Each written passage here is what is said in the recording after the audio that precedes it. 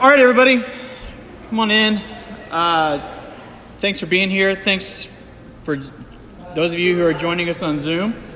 A couple of housekeeping things. Obviously, donuts, water, coffee over here if you need to in between sessions or during. If you need to use the restroom, there are some right here. Men and women's restroom just right down the hall right here.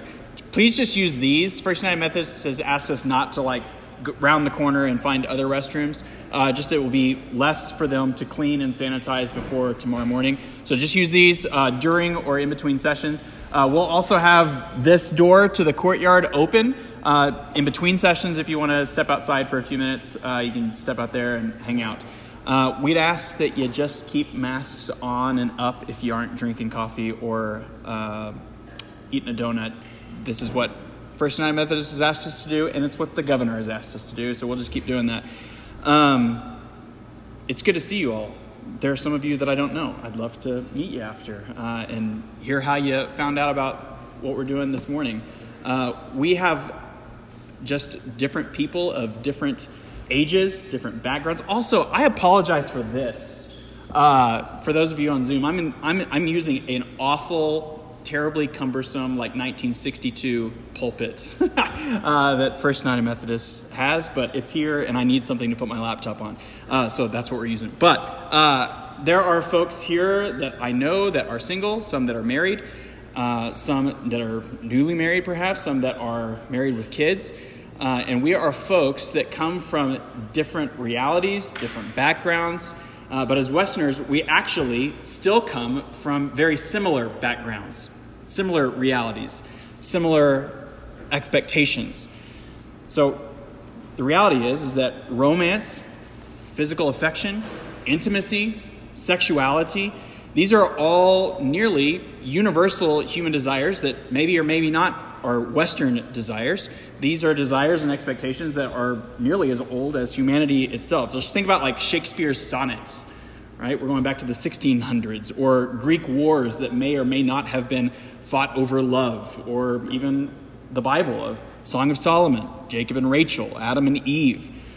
These are intimacy and a human desire for intimacy and sexuality are nearly human or universal and as old as humanity itself. And yet, Western culture, especially American culture, kicked that universal human desire into hyper gear with the advent of popular media culture. So from the love ballads that began taking off in the 20s and 30s and then on through Frank Sinatra and Elvis and the Beatles and then Madonna and then on and on and on to today. Just think about the music that we have grown up listening to and that even our parents and our grandparents grew up listening to. I found a study this week that found that 67% of top 40 songs in America from the 1960s to the 2000s were about love or intimacy. The highest points being 70% of top 40 songs in the 1960s to 71% in the 70s. What's interesting in that study, though, is that it also tracks the percentage of songs that or the percentage of these songs that are about love and romance that then have explicit or subtle connections to sex or sexual desire.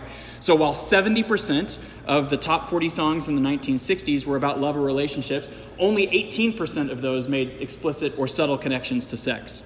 While 65% of top 40 songs in the 2000s were about love, 42% of those were connected to sex.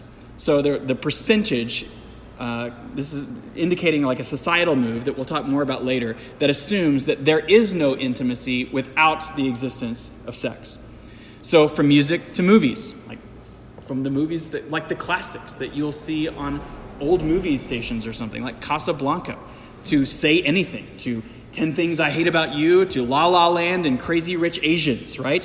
Even the Disney movies that we grew up watching and still watch teach us that the entire goal of life is to find romantic love.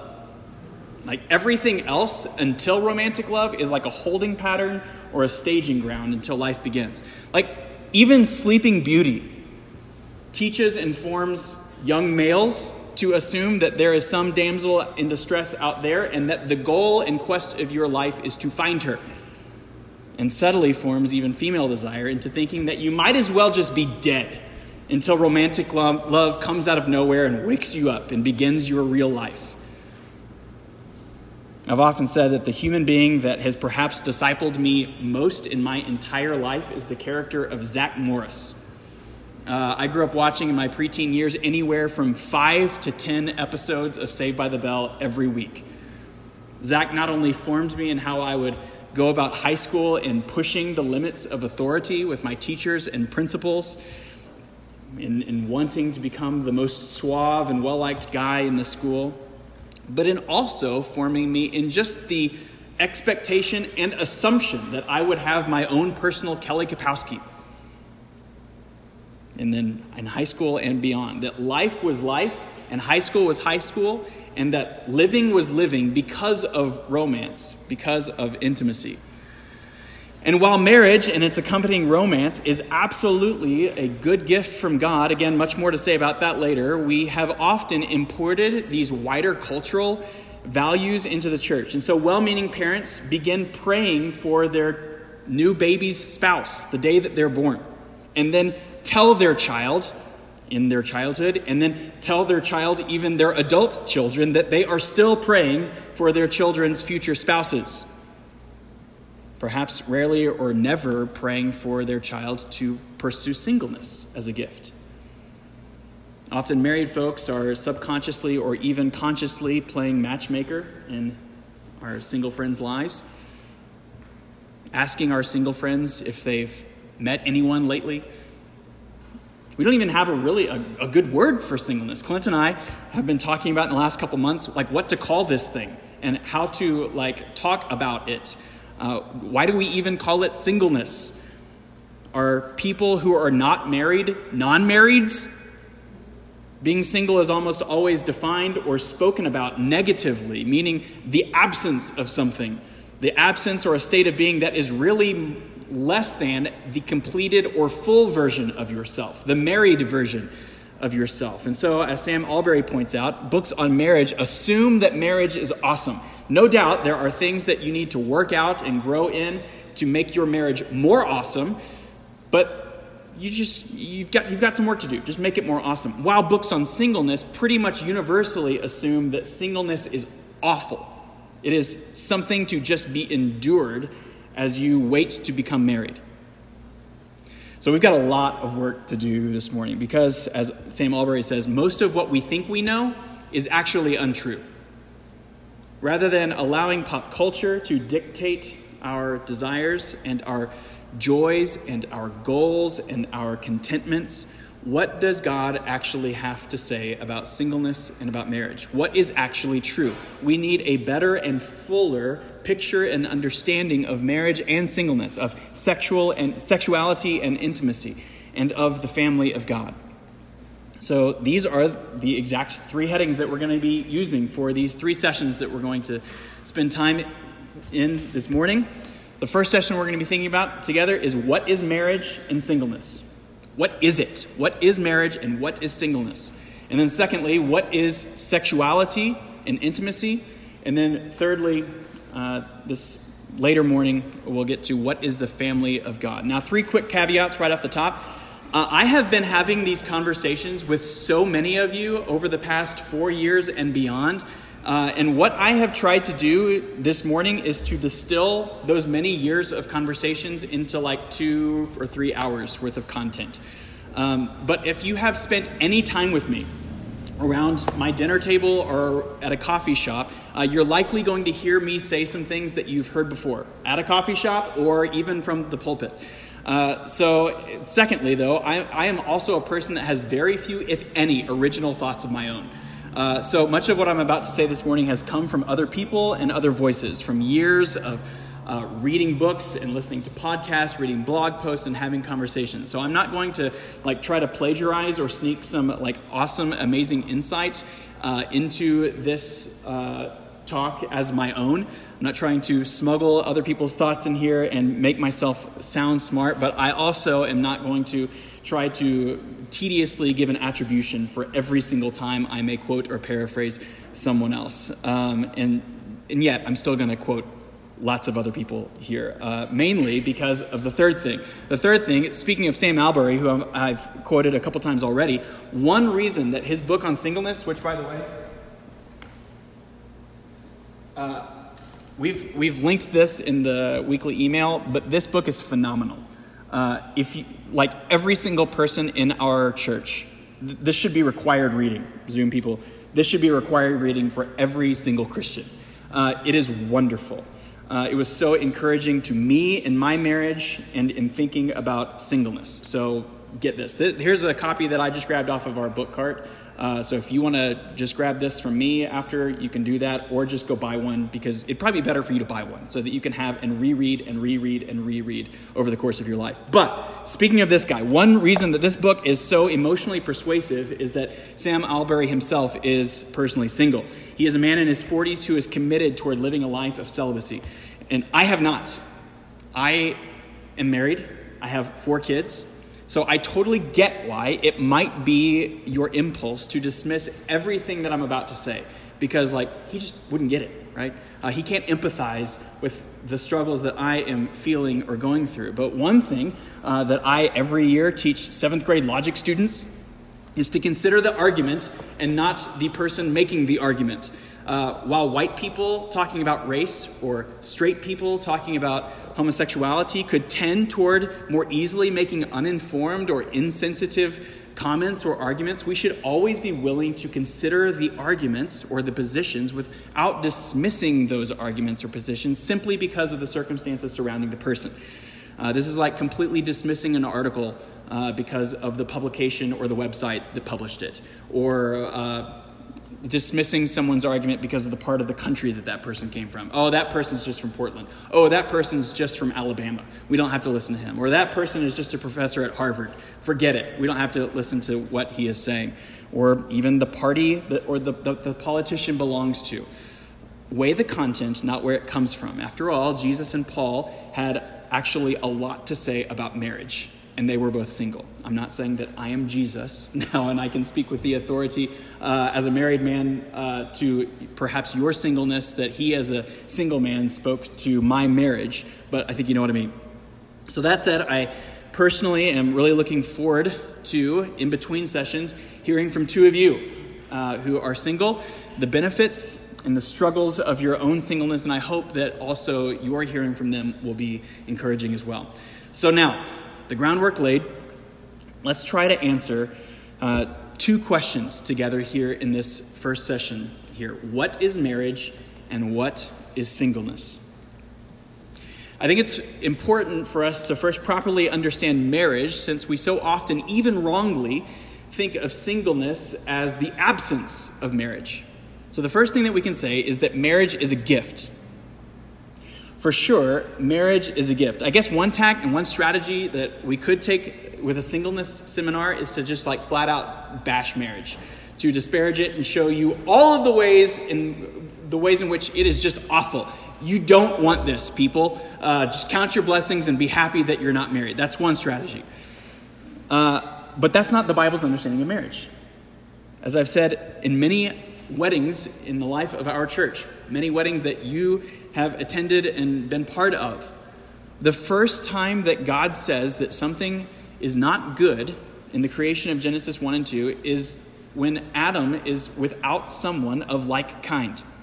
He is creating all these things and saying it is good, it is good, it is good, it is good. And then he sees that he is without something of like kind and says it is not good. It isn't Adam who realizes that something is wrong and then just says, hey, God, I could really use a wife or something. God looks at him and sees him in his isolation and says, it is not good for man to be alone. And so he creates Eve. Adam is elated with Eve. He says, bone of my bone, flesh of my flesh. And then we read that therefore a man shall leave his father and mother and hold fast to his wife, and they shall become one flesh.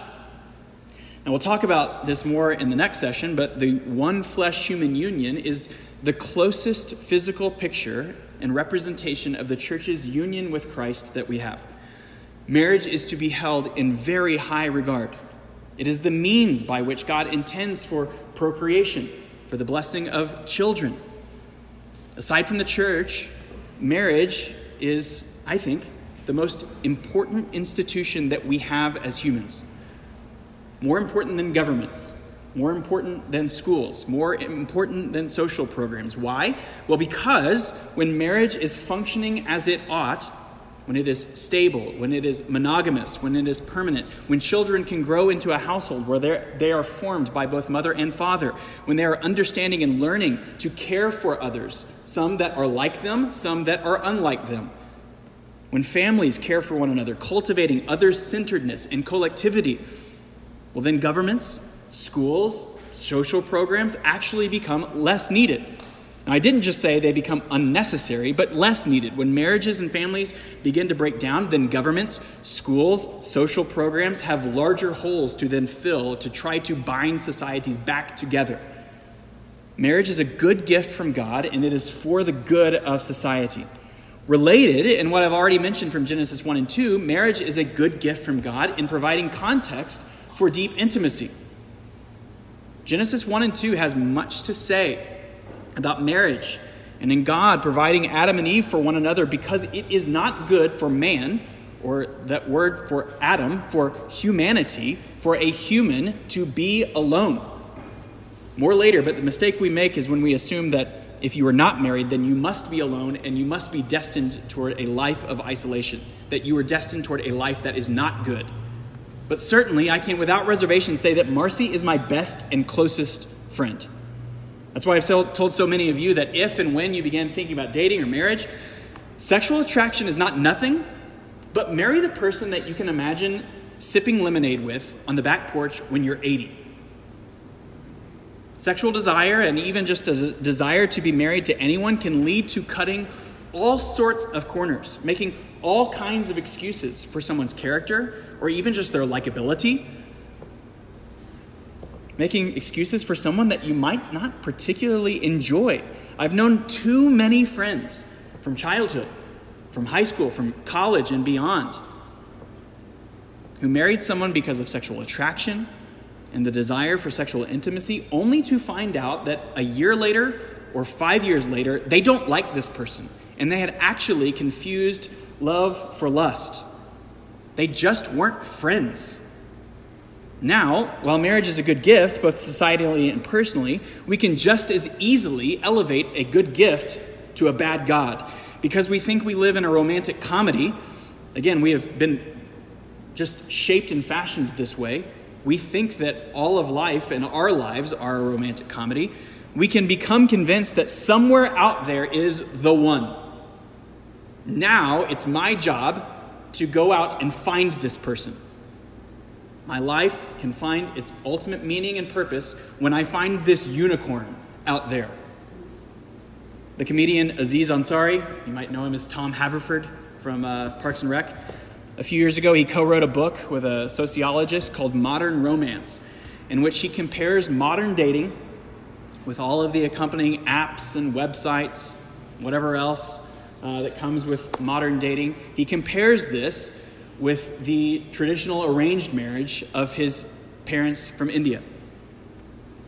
So today, as he's talking about, we can think that there's the one out there, and we have a checklist of like 100 or 1,000 boxes that this person has to meet every single one of our criteria. And so there are apps that can alert you when you're in a bar if the algorithm thinks that it knows that the unicorn is in the same place. And that we can talk about someone as like the one that got away. He or she was the one, but I just missed my opportunity. Like sand through my fingers or something. When we think that we've actually found that person because the app or the algorithm, like some divine matchmaker, tells us that this is the one, we find this person, you complete me.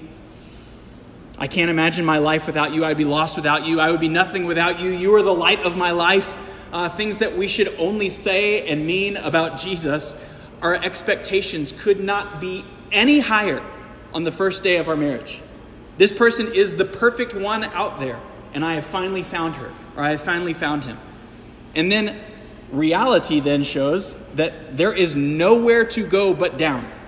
if the expectations are through the roof on day one, compared to an arranged marriage. The parents of Aziz Ansari, where two people understand that this is a very strange and awkward setup on day one. But we actually have the rest of our lives to get to know one another, to grow in our love and our committedness to one another. The expectation could actually be not any lower. It's on the floor.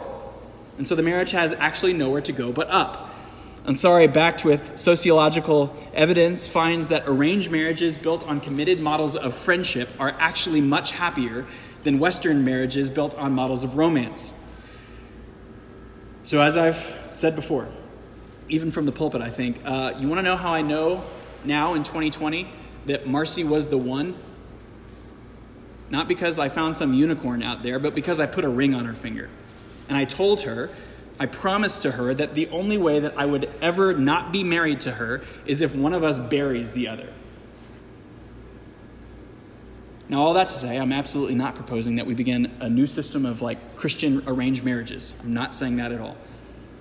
But while there would undoubtedly be exceptions to this, I've become fairly convinced that if you take any Christian man, a man who is growing in humility, his love for Christ, his desire to serve others as more important than himself, he could marry any other Christian woman, someone who is growing in humility, her love for Christ, her desire to serve others more importantly than herself, and they would have a wonderfully flourishing marriage.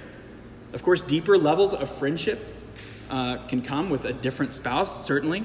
Friendship is important. Remember the whole sipping lemonade thing with someone when they're 80.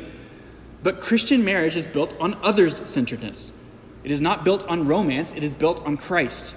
Christian marriage will not flourish if marriage is just a means to be fulfilled, a means to be completed. If two Christians pursue marriage in this way, to have their needs met, to find fulfillment, then they will not have a flourishing marriage. So here's the deal. If Jesus is not sufficient for you as a single person, he will not be sufficient for you as a married person. Marriage is not sufficient to bear the weight of meaning and expectation that we constantly heap and load upon its shoulders. It was not designed to be that. It was not meant to be a God. It is a good gift, a means through which we can enjoy God and know him more deeply. But it is not a God, and it will not bring meaning and fulfillment. Secondly, though, if marriage is a gift, not a God, but it is a gift, secondly, marriage is sanctification. Well, it's 100% true that the habits that you bring into marriage will continue on into marriage. I don't think we often give that much thought. The habits that you have as a single person will continue on to be the habits that you have as a married person. Nevertheless, marriage is often a wonderful means from God for sanctification. Like if you were alone on a deserted island, you actually wouldn't really understand or be daily confronted by just how selfish you are if you were the only person in existence. Just how much you need Christ. Just how much you need his work and his grace. Because maybe you don't realize just how sinful you are without other people to sin against. Like I always thought that I was quite a catch for some lucky girl to be married to. And then I got married. And then I realized that I'm like the most selfish person that I've ever met. And if I could go back in time and warn Marcy, don't marry him. He is so self-centered, so selfish.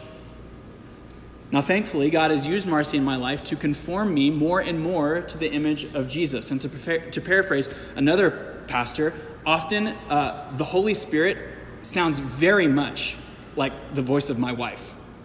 The Holy Spirit in my life sounds very much like Marcy. And I'm thankful for that.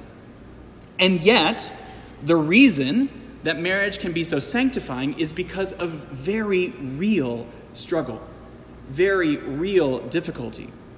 Sam Albury says that married folks can tend to compare the very worst parts of marriage to the very best parts of singleness. And likewise, single folks can tend to compare the very worst parts of singleness to the very best parts of marriage, leaving both discontent with where they currently are, leaving both with just thinking that the grass is greener on the other side. Now, I'm not going to disparage marriage and throw a wet blanket on it, but marriage is actually not a romantic comedy. I think you all know this, but there are many difficulties and many troubles that come in marriage. The relationship that I have with Marcy is probably the relationship that I need, not probably, it is, the relationship that I need the biggest heaping dose of daily grace from God in. Not because that there's something wrong with it, but because we are two sinners that live in the same house. I can be short-tempered. I can lack self-control. I need to ask of her forgiveness. Like, think about any relationship that you've had with any other roommate and how often that conflict can go bad. Marriage is that now put on steroids. I think many single folks can not wrongly say, but yes, I want that kind of sanctification. I want to grow in those ways. And that's good. That's not wrong. But this is just to say that sanctification nearly always in our lives comes through difficulty, comes through struggle. The other night on our GC Zoom call, one of our folks was sharing of a recent difficulty and disappointment of singleness, followed immediately by a married guy sharing that he is completely exhausted. He is completely spiritually dry in this moment in his life. He is dry spiritually, emotionally, psychologically, physically. There are acute new medical concerns in his home and with his family. There is difficulty in parenting and in discipline.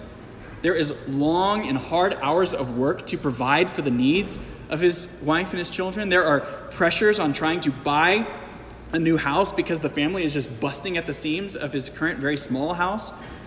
And all of that has led to an utter lack of sleep, an utter lack of exercise that comes as a result of all of these things just mounting on top of one another. Again, the single person in this group may have thought, yeah, I'd love to have those kinds of problems. But all that to say that marriage and family is hard. Marriage and singleness provide and have their own unique difficulties and struggles. That's why the Book of Common Prayer says that marriage shouldn't be entered into unadvisedly or lightly, but reverently, deliberately, and in accordance with the purposes for which it was ordained by Almighty God.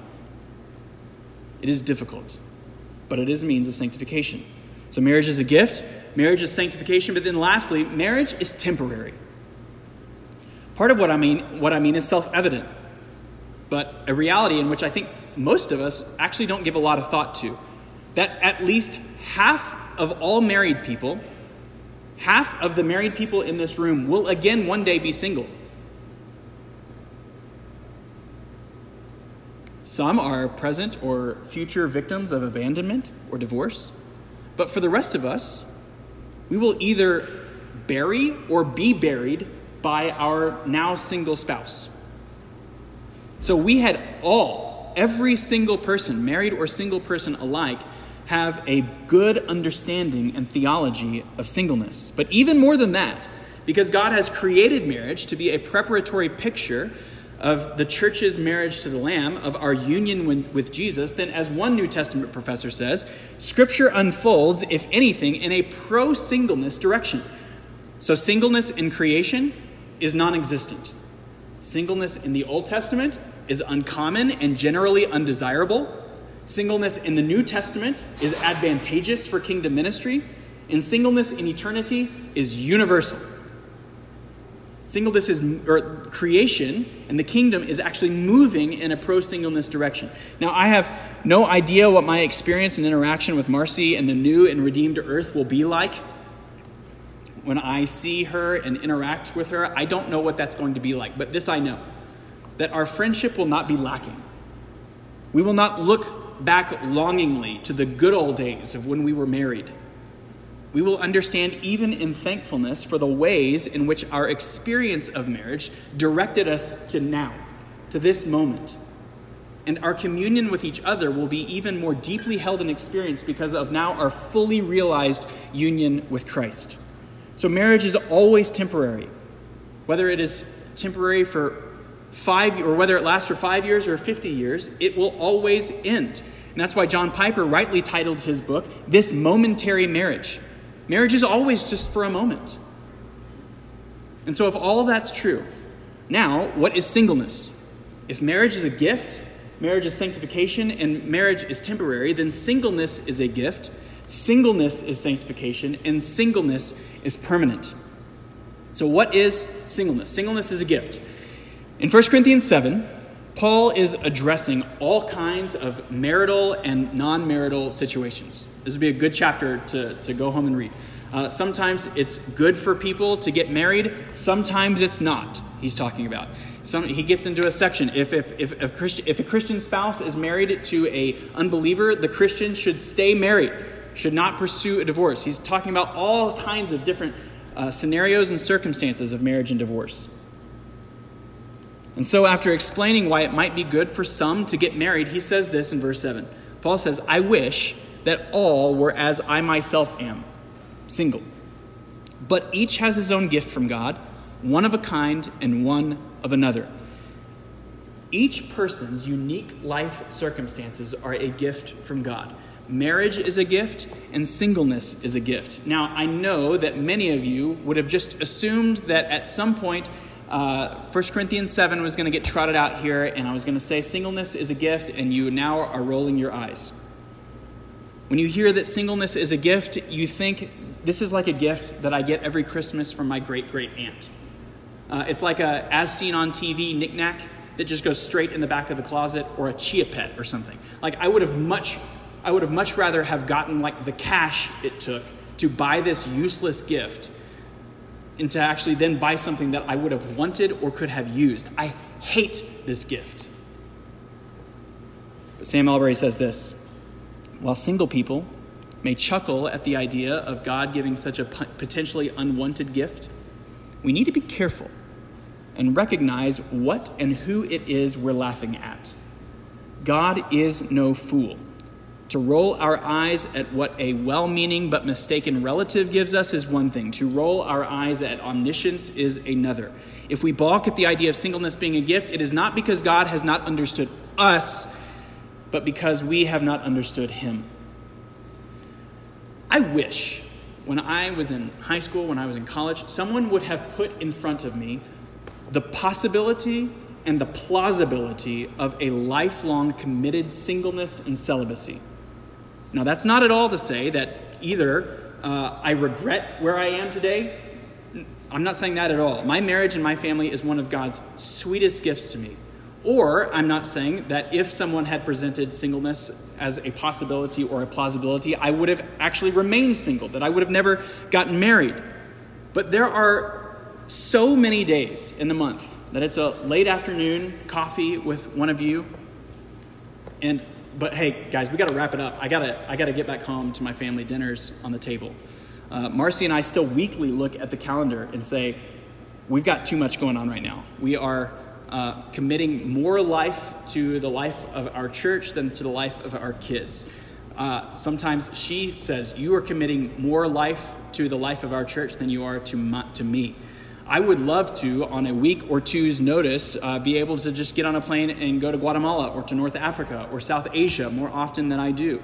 Now, again, all of this is not to say, hey guys, marriage actually really stinks. You can't do what you want.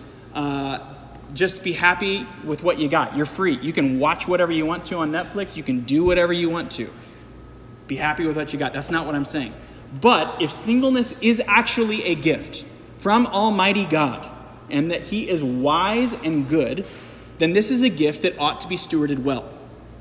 If your singleness is less like a Chia Pet and more like a set of gardening tools,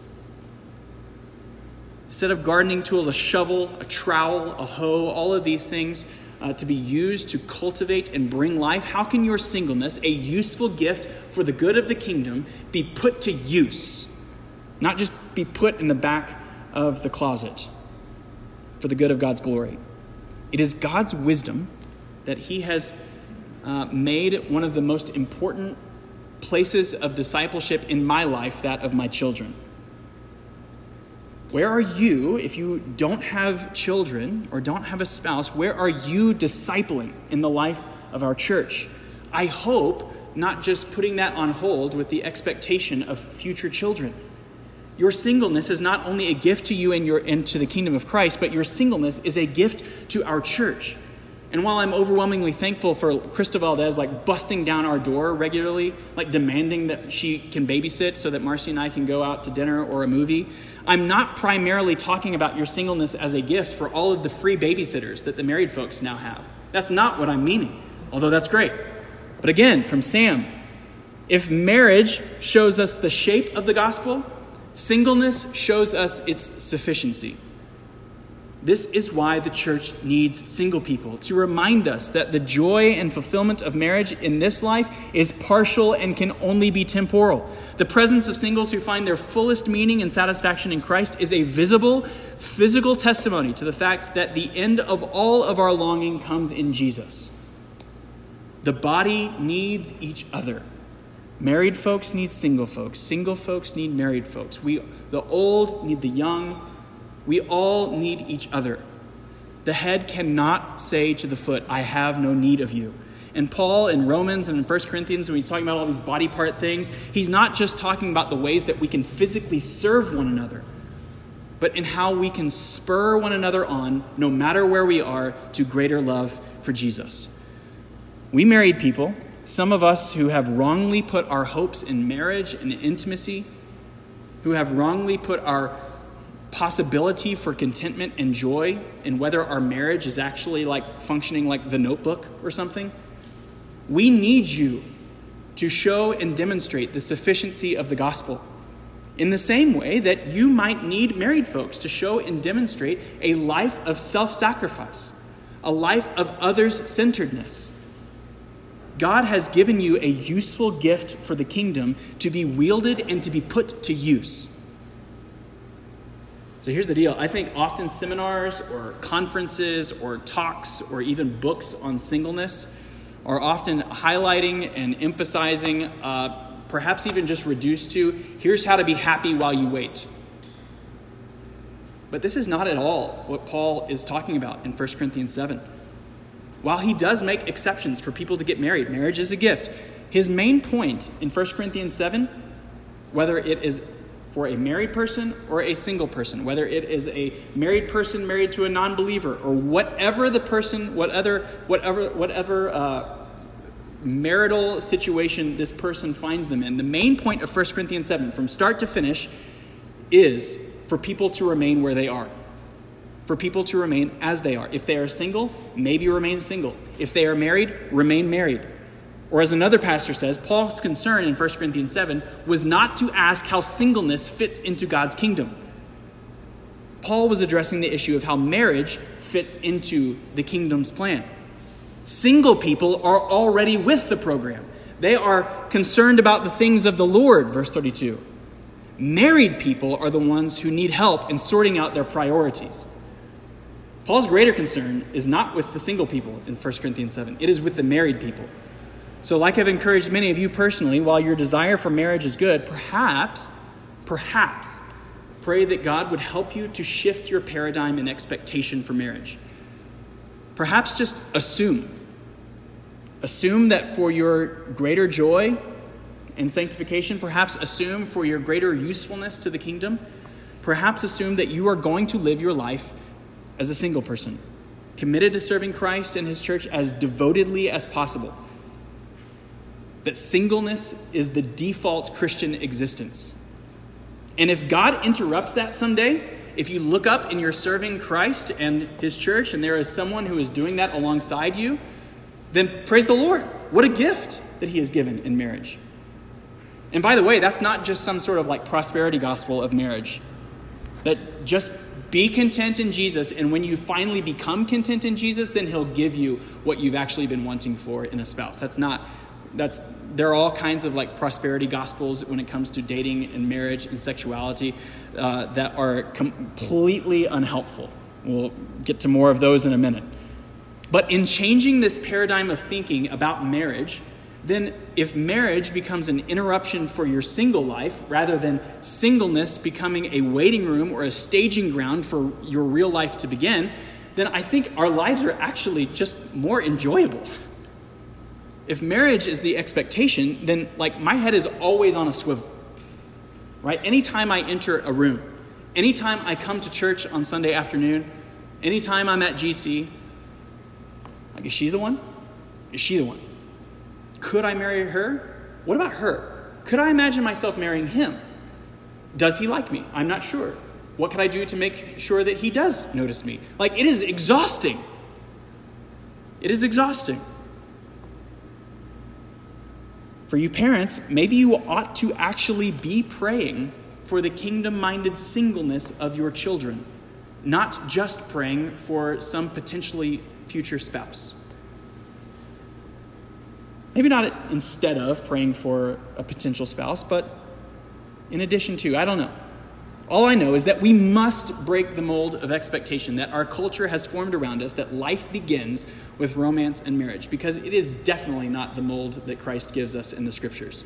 And just a quick aside, for those of you who quickly go to the marriage exception, 1 Corinthians 7, because you burn with passion, Paul makes the exception for those who would like to be married because they burn with passion.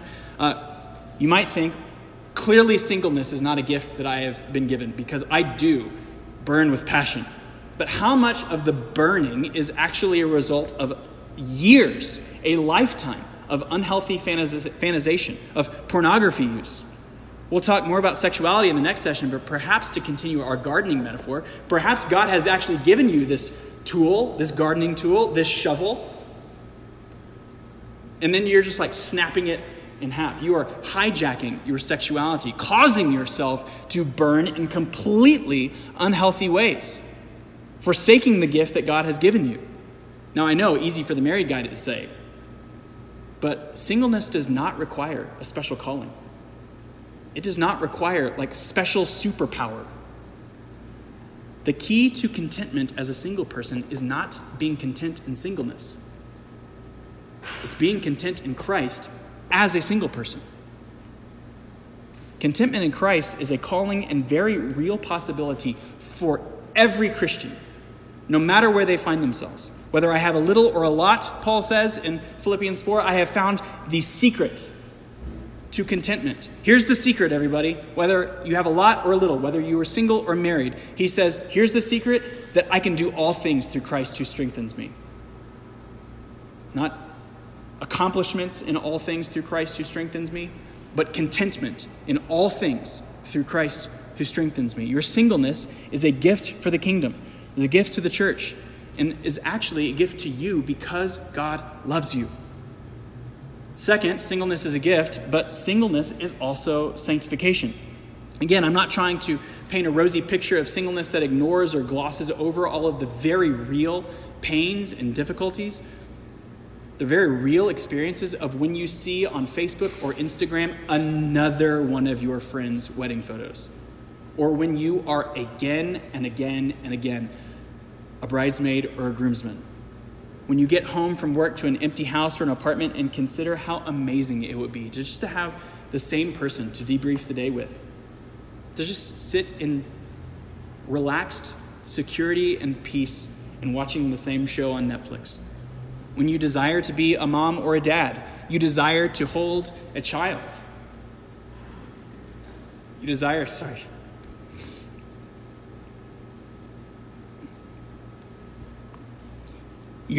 to read bedtime stories, to read the Bible with your own children. I've had these tears with many of you, so yeah. When even your closest friends or your parents make careless or hurtful comments. Good things come to those who wait. Like, trust me, there's somebody better out there. God is just preparing you and saving you for the right guy. Or when your friends make hurtful decisions, or you just constantly feel as if you are the perpetual third or fifth wheel. Your married friends seem to go on vacations together. They celebrate holidays together. They go to each other's kids' birthday parties that you would love to be included in. They have frequent dinner parties, things that you would just love to experience all the same. We'll have much more to say and think about in the third session later on, but this becomes emotionally, physically, psychologically, spiritually exhausting. And here's where my being married actually loses some of its persuasive punch. Here's where Sam Alberry's and Bethany Jenkins and Paige Brown's and Ed Shaw's experiences can be much more personally encouraging.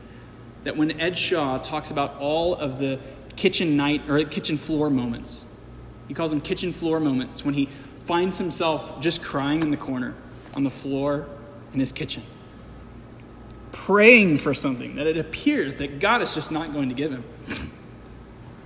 But I can tell you, even though I'm married, that God loves you and he desires for you to find greater joy in this life by putting sin to death, by killing worship of false and lesser gods, by finding greater satisfaction in him. And all of us, single or married, must trust by faith that God works all things together for the good of those who love him. That is not just an embroidered throw pillow.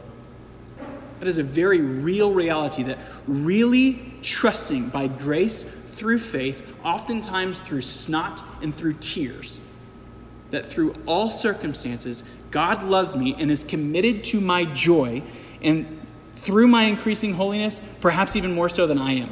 And that he is a good father to reveal and put these idols to death. Paige Brown says, I am not single because I am too spiritually unstable to possibly deserve a husband, nor because I am too spiritually mature to possibly need one. I am single because God is so abundantly good to me, because this is his best for me. It is a cosmic impossibility that anything could be better for me right now than being single. The psalmist confirmed that I should not want, I shall not want, because no good thing God will withhold from me. Singleness may be for a season. Singleness may be for the rest of your life, but I assure you, it is God's best for you. It is not a waiting room. It is not a curse. It is not, as Jackie Hill Perry says, marriage is not heaven and singleness is not hell. The desire to be married is a good one, and marriage is a gift, but I assure you, because God says so and because he is worthy of our trust, you do not need it. You do not need marriage to live in contented joy. And in fact, if singleness is sanctification, then it may be a more direct road toward ultimate contented joy. Because while marriage is temporary, lastly now, singleness is permanent. Now, I titled this based on what we earlier thought about, that singleness in creation is non-existent. Singleness in the Old Testament is uncommon and generally undesirable. Singleness in the New Testament is advantageous for kingdom ministry. And singleness in eternity is universal. None of us will be married to a man or a woman into eternity. But that's actually not true. It is not theologically true that singleness is permanent. What we considered, our human marriages, they are all momentary. They are all temporary. But for those of us who are united in Christ, we will all be wed to Christ for eternity. And I know, again, you are tempted to roll your eyes. Oh, yeah, at least I can be married to Jesus. But every wedding that you have ever been to is just some small and limited shadow. It is like an imprint on like a sheet of copper that gets hit with a hammer. The wedding that you go to, the marriage of your married friends, is not the hammer. It is just the impression that is left by the hammer. And this is perhaps the greatest lead-in to our next session on sexuality, but all of the longings for intimacy that you have ever had are just a homing beacon that are leading you to Christ, toward our heavenly bridegroom of warmth and of acceptance, and of intimacy, and of security, and of joy, and of love. A committed, monogamous, faithful, and forever marriage and love. This is where our longings are leading toward. And so it is not something that we should roll our eyes at or joke about. I guess I can be married to Jesus. That is what our greatest hope is. That is what you were created for, and that is what marriage is for. This is what we're going to talk about next. Let's take what time is it? Let's take a 10-minute break. How about 13-minute break? It's 9:57 now. Let's meet back here at 10:10. Use the restroom, step outside if you'd like to stretch your legs. 10:10, we'll come back and think about what is sexuality and what is intimacy. All right? Even some implications for those who might be attracted to the same sex and what that means for intimacy. So 10:10. See you in a second.